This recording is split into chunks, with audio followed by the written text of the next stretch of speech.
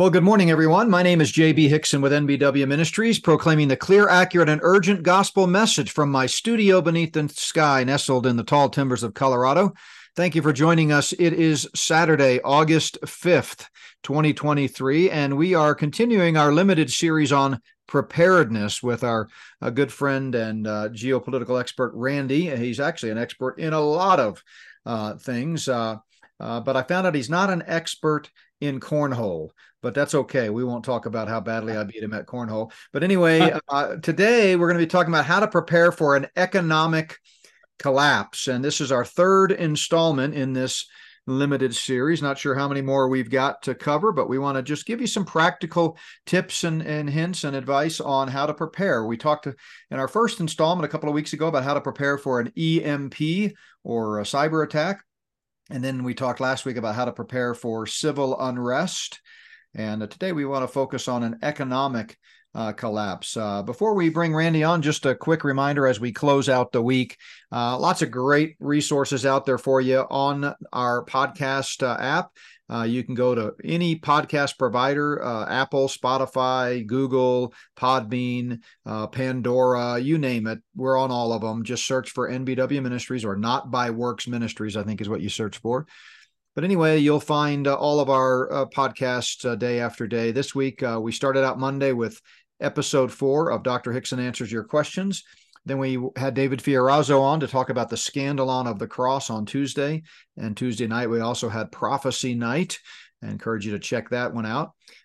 Wednesday was our standing world events update with Randy, another great one as always. Thursday, I had Leo Hohmann on to talk about Russia's role in the coming New World Order. Yesterday, we had Lucas Doremus on to talk about parables of the kingdom as we continue that study. But today, it's how to prepare for an economic collapse. And Randy, welcome back to the program. Thanks for helping us out with some of these practical matters. Well, I'm glad to be here, and this should be interesting for everybody. Yeah, what I really enjoy about this, and folks, we get new listeners regularly, so I guess I should mention Randy and I have known each other for a few years now. We were introduced by a mutual friend, and we've just discovered we have a lot in common, and we kind of go in seasons where we will interact a lot outside of the podcast, grab lunch, go to things together, hang out with our friends. But we're in a season now because of my schedule and yours that we haven't gotten to do as much of that. And these podcasts, to me, to be selfish, are just like sitting down across the lunch table with you and having a conversation at, Walter's Pizza, like we so often do. And, sometimes I even forget we're recording them. But I know it's a benefit to our listeners, to the body of Christ, and to everyone who comes across these podcasts. But I just want to thank you for your friendship and thank you for taking time to answer questions and dialogue with us. And so a lot of the material we've been talking about on this Saturday series is a little bit overlapping because there's some basic principles of preparedness that apply no matter what the scenario. But today we want to focus specifically on how to prepare for an economic collapse. So take it away. All right. Oh, the podcast that we're doing on Saturdays, as far as different things to prepare for, I would look at the economy being one of the items that may be the first to go. We have the BRICS meeting with the BRICS nations here in a few weeks. Everybody's got a theory on what's going to happen, none of them good. We know that the United States is $32.7 trillion in debt, and it seems to be going up $1 trillion every 6 weeks. So the dollar is gone. There's no doubt in my mind it's going to be how fast and what is going to lead to the collapse.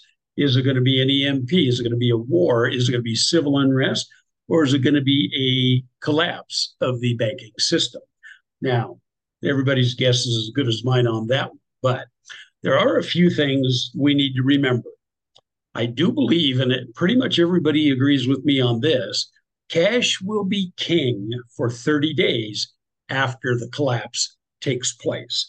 Let's face it, they're not going to have everything in place. They're not going to be able to do much otherwise. The electricity goes down. The cash you have in your hands, in your safe, or whatever is what you're going to be able to live on. So, we have rules of thumb how much cash a person should keep on hand. I had a financial advisor tell me one time, you should have enough cash on hand for 6 months worth of bills. Now, that would be rent, that would be food, that would be car payments, that would be everything. And I would hazard to say that probably 10% of the American people could come up with that much money to just lay around for an emergency. So, the first scenario, let's say the economy collapses because of the debt, because of world happenings, whatever. Understand, if the economy goes down, if the cash you have on hand is what you're going to live with. Now, they probably have some kind of an idea of what they want to bring into effect after that. We have Fed now, they have CBDCs they're thinking about, universal basic income. Nobody has a clue what they're going to do. A lot of theories, no facts. So we got to go from there. So if we're going to keep cash on hand, I don't think most people are ever going to come up with 6 months worth of bills in cash. So what would be realistic? I think realistically, you need somewhere in cash between $1,000 and $5,000. This is in different denominations. This would be some coinage, some dollar bills, hundreds, whatever you can afford. Now, where do you put it? Well, some people put it under the mattress. Some people put it in a can. Some people, they leave it laying around their house. Now, I like the idea of a safe. And because it's protected from fire, it's protected from vermin, it's protected from thieves, whatever. But if you're going to keep cash on hand, you don't want anybody to know about it, except maybe you and your spouse, your kids, whatever. Because when you keep it on hand, you tell anybody else, you become a target. Because for the 90% of the population that probably couldn't come up with $1,000, you're going to be the one that they're going to look to for a loan or to take or whatever. All right. So if you go ahead. Yeah, let me just weigh in on some of the pragmatics of where to keep it. You covered it pretty well. I would discourage people from doing what instinctively a lot of people do, especially the older generation. They'll start putting cash in books and in scattered throughout the home in places behind pictures on the wall or under the couch cushions and furniture, those kinds of things. Because the problem with that is over time you forget where you've put it, and it's hard to keep up with where it all is. And so I understand the rationale there is you don't want to put it all in one spot because then you can't steal it all. But if you have a good safe, they're not going to be able to steal it. So, just invest in a safe and keep your cash and other valuables in a nice safe. And even it doesn't have to necessarily be a true fire safe, which those can be very expensive, especially to get one large enough to hold lots of cash. It can be a gun safe, which is fire resistant and in most cases is going to do just fine. So I would encourage that instead of your mattress or your underwear drawer or something like that. Just put it put it in a safe place like a safe. Now, the other thing in terms of denominations, obviously the bigger the denomination, the less space it takes up, but also those larger denominations could be a little bit more difficult to use in that 30-day period. And I like that you pointed out that it's a 30-day period. I've never been that specific, but I've always said that immediately after an economic collapse, there's going to be a short period of time where cash is going to be needed, but then it'll probably no longer be needed once they roll out their long-term plan. So you want to have small bills so that you can barter more effectively. But it's okay to have a few large bills. But again, if you're going to go with the 6-month guideline of cash, that could be a lot of cash. And so you need to find a place to store it. It's not a terrible idea to keep, a little bit in other places, but don't spread it out so much that you forget where it is, because something could happen to you. And then, people that, your children or your grandchildren or whatever, they're not going to know where it is. And lastly, I'll reiterate what you said about keeping things discreet. Loose lips sink ships. And so you don't want to be talking freely about A, that you have cash, and B, certainly where it is. Yeah.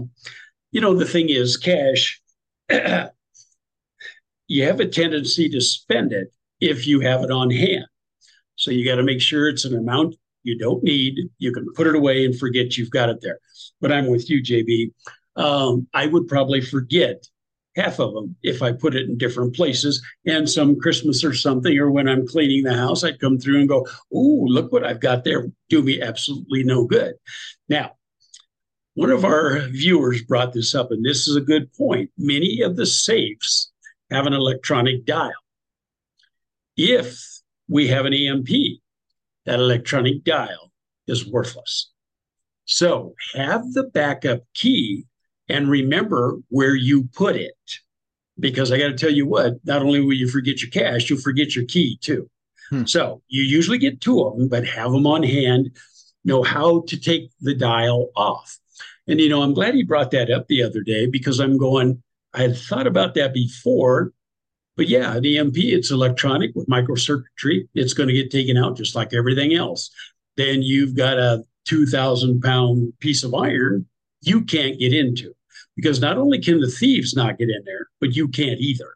So if you've ever gone through the challenge of getting hold of a safe company and getting the combination or another key, you'll never do it again because it is a long drawn out process and it is tough. Now, some people say, well, how about I keep it in a safe deposit box? Well, the economy goes down. What makes you think the bank is going to be open? Remember, during COVID, you couldn't get into a bank for quite a while. Many of them, the lobby was closed. You had no access to that money. So while it's a nice idea, I wouldn't put the money I had to rely on in a safety deposit box. And I sure wouldn't give it to a friend or family for safekeeping. So cash, have it on hand, protect it. Don't tell anybody what you're doing with it. Now, what else could we use in an economic breakdown? How about metals, precious metals? We have gold, we have silver, we have platinum. There's all kinds of things. Gold and silver basically will last forever. You don't want to subject them to really stout acids or some of that kind of stuff. You got to be careful because they're fairly soft, but you can bury them underground. You can put them in your safe. As long as you can remember where they're at, you have access to them. The value will go up and down with the markets, but at least you have a tangible asset there that you can use. Now, again, if you go out and buy a kilo of gold, it doesn't make any sense because then you're going to have to shave off whatever you need. You're going to have to weigh it and then get the person that you're dealing with to agree to it. If you get the standard coinage, the dollars, the grams, however you want to do it, know what the value is, it's much easier to handle and much easier for people to transact. Now, be very careful of the types you get as far as the Canadian money, South African money, the United States coinage. Those are all good. There are some from some other countries that are not well known. You might have a lot more trouble bartering with that. And understand that there are a lot of fake metals being or trying to be transacted right now. I talked to one of our bullion dealers. He said he gets at least one fake transaction a week. So if you're going to be dealing with bars, you're going to be dealing with coins. If you don't know the person, you may have to test for it to see if it's actually gold or silver or whatever metal. Acquaint yourself how to do that. There are little kits available. You can purchase them if you like. But I figure if I've got the actual coin from the mint in the little plastic case in which they come from, I pretty much trust that. And like I said, you can put it wherever you want to. It's not like paper currency. It's not going to deteriorate. Should be right where you put it as long as you didn't tell somebody else. Yeah. And to that point, Randy, the highest premiums. And so for folks that have never purchased metals, you pay the spot price, which is changes minute by minute throughout the day, but you call a precious metal dealer, and we've got some that we recommend that are Christian, and you lock in your price. And then every different type of coin or precious metal, could be a bar, like you said, has a premium. That's just the way the market is played. And the highest premium for silver is always silver eagles, and that can be anywhere from $8 to $10 per coin, which is per ounce, because those are 1 ounce coins. The next highest is 90%, what's called 90% coins, which are actual quarters, dimes, half dollars, pre-1965, so 1964 and earlier, because at that time, those particular coins in the United States were made of 90% pure silver. So those have more value in the value of their metal than they do the face value. And the premium on those is, $5 basically per ounce. And so, but the cheapest is what's just called silver rounds, or silver bars are even cheaper. But as Randy very wisely pointed out, in a crisis situation, in an economic collapse where, all mayhem is breaking loose and so forth, if you hand someone just a round piece of silver that's got some insignia on it, if they're not familiar with the precious metals market, they're not going to know necessarily that that's actual silver. And you may have a hard time convincing them. Same thing with a silver bar. So that's where this 90% coins come into play, because you can, give someone a quarter and they're going to know, oh yeah, this is real a quarter. And I think most people know that the older coins were made out of silver, but at least, you've got a chance there. Of course, the ideal thing would be newly minted silver eagles, because those are clearly, actual have cash value or face value. Everybody knows what a silver dollar is. That's why it's called a silver dollar. They're still making them. But those are going to be a little more expensive on the front end to stock up on. But yeah, that's just kind of a quick rundown on silver, and, making sure that you're purchasing it not primarily as an investment, because if it's just an investment, then yeah, get the cheapest you can, which would be bars. They have the cheapest markup. But if you're doing it as a preparedness tool and to be able to barter with, then you want to think a little more about the actual type of coin that you have. Exactly. And you need to know there are going to be different terms for different types of silver. Like JB just pointed out, with these smaller coins, they may call them dirty silver. They may call them junk silver. Now, if you don't know what they're talking about, it's wide open for you to lose a fortune if you can't figure it out. You're not going to have a blow by blow what gold and silver is worth at the time. It's always going to be worth something, but you have to use some common sense. If I need a loaf of bread, I'm not going to give somebody 1 ounce of gold. That isn't going to happen. If their card comes with that, something like that, maybe. So you're going to have to be careful. And most people, I'm going to be honest, me included, until a year and a half ago, I was clueless how they measure this stuff, the valuation of this stuff. So start looking into it now, because if cash is not king, if we're going to be talking about stuff to barter with, there are going to be thousands of items. And I'm going to relate to you from my experience some of the things that you wouldn't think about that were very, very important, and things that really didn't matter. Now, people like to talk about art and jewelry when it comes to bartering, and for an inflation or for a hedge against, the economy collapsing. Now, artwork, as far as I'm concerned, it's pretty, but it does me no good. I mean, I'm not going to have the Mona Lisa here and try to trade for groceries. So you would really have to know what you're talking about. Your buyer or seller would have to be just as informed. Otherwise, it's going to be worthless. Jewelry. Now, jewelry probably would have some instances where it wouldn't be a bad idea. Jewelry, people like to wear it. They like to exhibit it, and they always have something, just like the gold and silver. But understand, it's tougher to evaluate. It's tougher to tell what carat it is. Is it 10 carat, 14, 20, 418, whatever, however it's measured. So you got to be careful with that. So I would stick with the metals and the cash. But after that, we get into the non-durable goods, what I call them. We get into food, water, guns, ammo, all the kind of stuff like that. But there are points you need to understand when you're dealing with these and how it's going to work. I mean, let's face it, economic collapse, there probably is no law and order. So you got to be very careful what you're going to be doing with this stuff. And I want to reiterate, storage of any item you're going to use for an economical disaster, you need to store it correctly. Should be in a dry place, in a cool place, not subject to fire, not subject to bugs, vermin, etc. So in other words, if you put this in a plastic bag in your backyard, if you're not going to go back for a year, don't expect it to necessarily be in the same condition it was. So think ahead, think about it. How would I store this?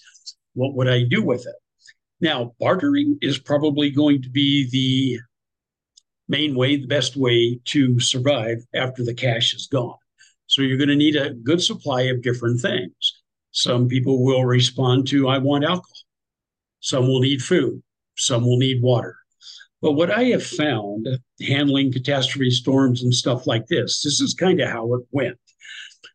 The first things that you need are the food and the water. Those are absolute necessities.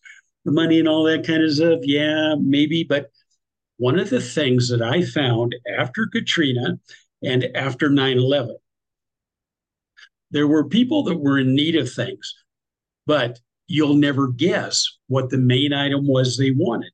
They wanted socks and underwear. The fire department of New York, I called them. I said, what do you need? Said, well, we've got money and everything, but we need socks because we can't get them now. You're wearing them in boots and stuff. You get them wet, they're starting to cause problems. Gloves, socks, and underwear. And if you stop and think about it, you maybe are not going to be able to do any wash. So what are you going to wear? I mean, let's face it, if your feet are miserable, they're cold, they're wet, it changes your disposition. So have things like that on hand. Have some extra ones. They're fairly cheap. Get them in different sizes.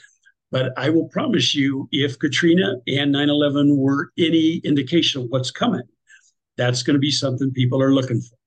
Another thing, batteries. Batteries will be bought out. They'll be hard to find, but you can't use a flashlight without them.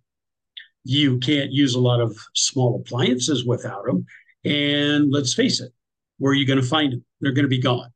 There were no batteries at Katrina, New York City. There were no supplies coming in. You couldn't find them. So AA, AAA, C, D, and 9-volt. Good idea to have those on hand because now I notice they're advertising they will last for 10 years. Have a supply because somebody comes in and you're going to negotiate for food or water. Well, I have these batteries.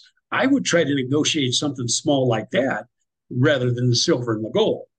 Let's face it, I can approximate a value much easier, and I'm not going to give away my life savings just to get the little items. Yeah. So, yeah, let me add in a few more here, and I know you probably had some more too that you were going to mention, but items that are very helpful in bartering and that I think everybody should have on hand.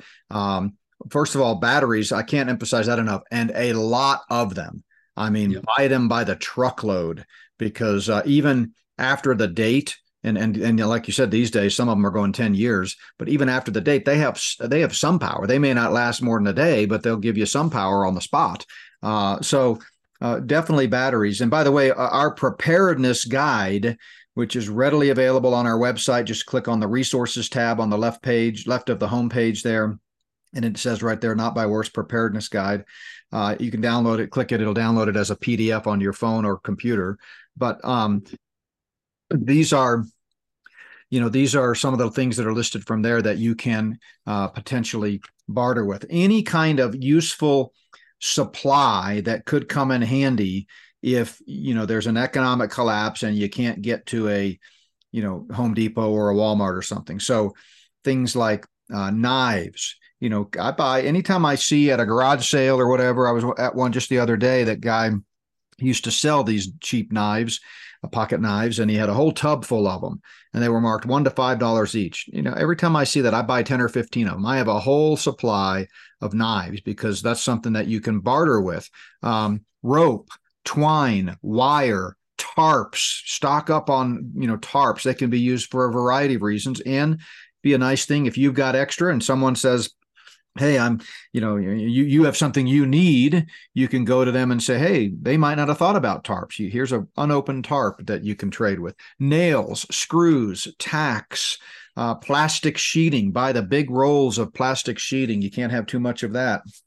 Flashlights. I treat those like pocket knives. I have a whole tub full of unopened flashlights of all sizes.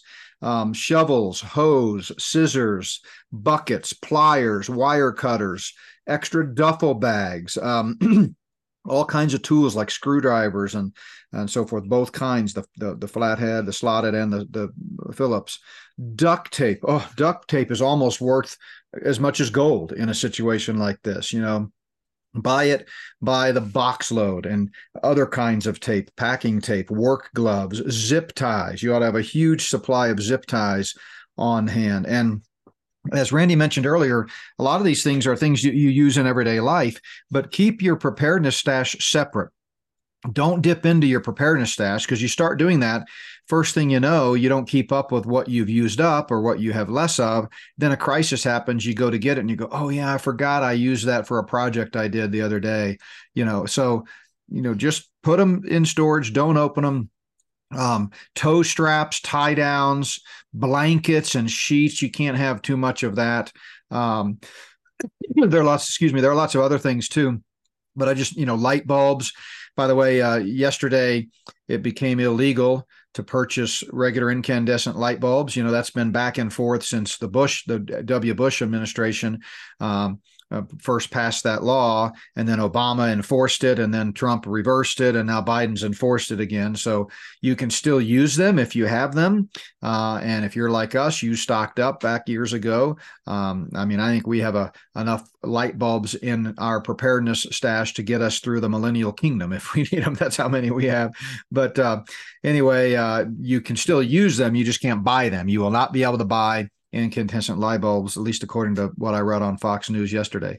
So another quick, and there are more things listed that you might not have thought about, all of which can be used for bartering. But one other quick thing before I throw it back to you, Randy, in terms of where to store things like cash and other bartering items.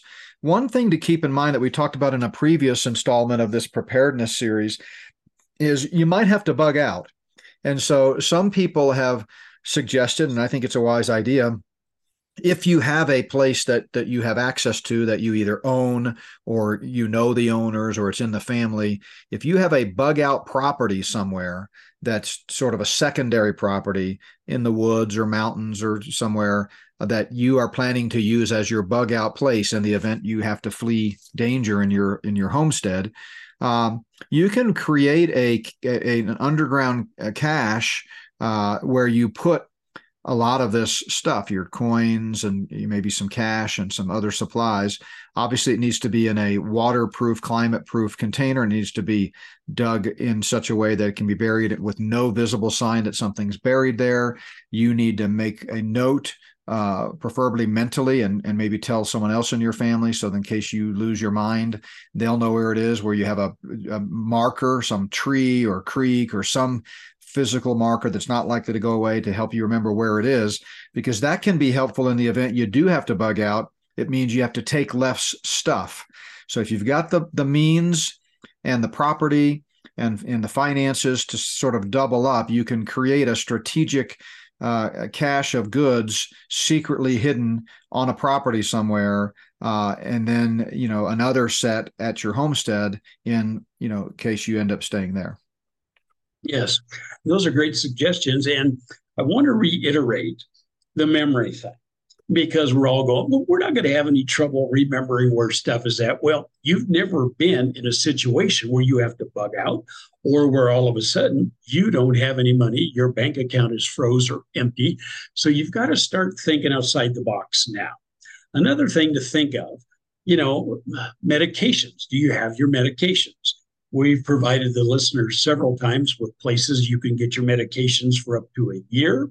You can get emergency medications, but don't forget the over the counter stuff, your ibuprofen, Tylenol, aspirin, bug spray, all of this gauze pads, because you're going to need it sooner or later. And let's face it, when you've got 100 people outside your house that haven't prepared at all, and they know you have something, they're going to expect you to share, or they're going to take one of the two. And I don't believe anybody's probably ever, or most people have never experienced the desperation of people when things get tough. They're not equipped to cope with this kind of stuff. They are not going to be thinking rationally. And the first thing that's going to come to their mind is anger, and it's going to be frustration, and things happen. But, you know, it's just common sense, like the tools that JB mentioned, you know, have blankets for when it gets cold.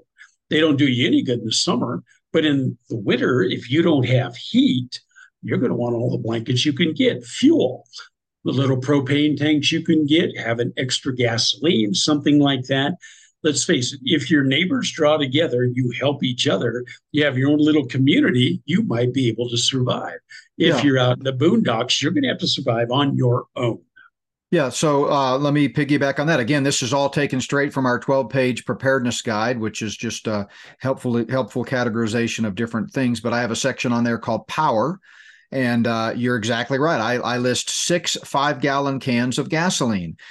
These are helpful in a situation like, especially an economic collapse like we're talking about, because you might not be able to run to the gas station. So depending on how many cars you have, we figured 6 5-gallon cans of gas gives us 30 gallons. I can put 10 gallons of gas in 3 different cars. And with our large family and extended family that live with us, we can get down the road a ways with 10 gallons of gas in each car. Plus, some of them may already be full. It's a good idea never to let your car get below half a tank anyway, just because that way, worst case scenario, you've got half a tank plus whatever you've stored up. Remember, gasoline only has roughly a 6-month to 12-month shelf life. So every 6 months or so, you want to take those 6 5-gallon cans, pour it into your car, and refill them with fresh gasoline. You don't want them sitting there for 3 years, and then you go to use them and it's bad gas, and then that makes your problem worse. Extension cords under the power section. Have a bunch of extension cords and power strips. You can get little solar generators. We won't talk about that. I think we've talked about that previously. Electrical plug adapters, charging cables for your electronics. Of course, all of this presupposes that there has not been some kind of a massive EMP. Yeah, you mentioned, medical stuff. The 2 places that we've recommended and that you and I have each purchased things from are Jase Medical, JASE, and Duration Health. Duration Health. Both of those are excellent resources. Check them out. You can make an online appointment and then you can stock up on prescription drugs. But yeah, Tylenol, ibuprofen, aspirin, a good medical first aid kit.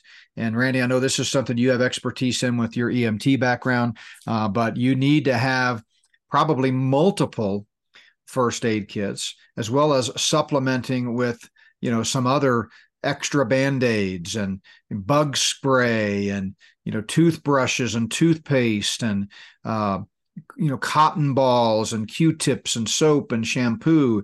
I traveled for many, many years extensively with our ministry and with other ministry jobs that I've had.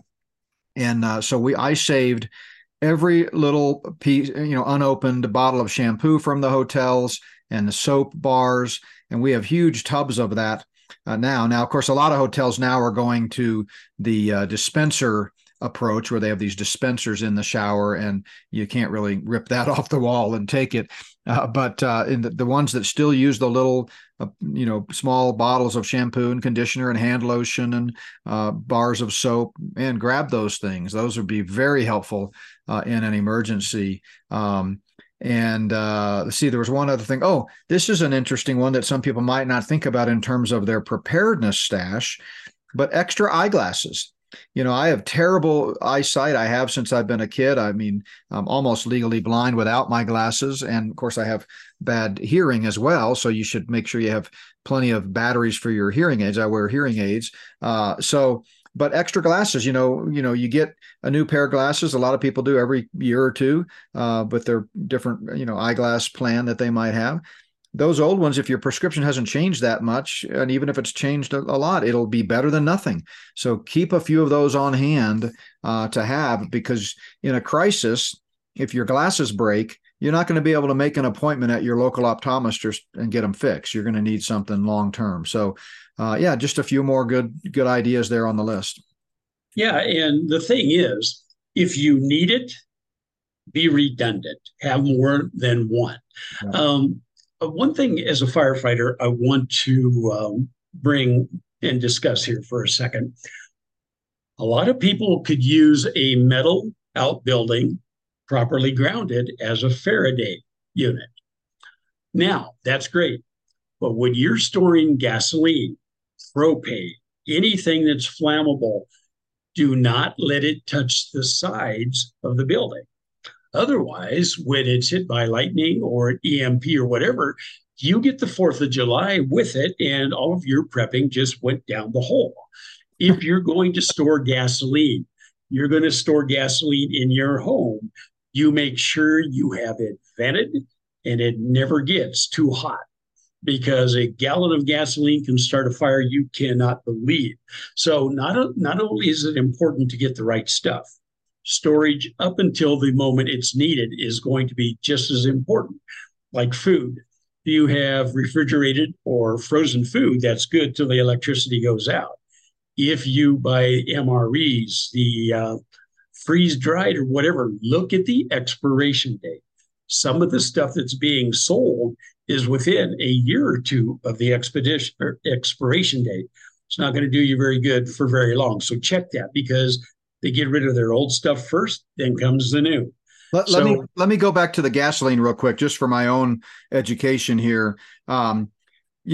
Storing the gallons of gas in those, approved gasoline containers.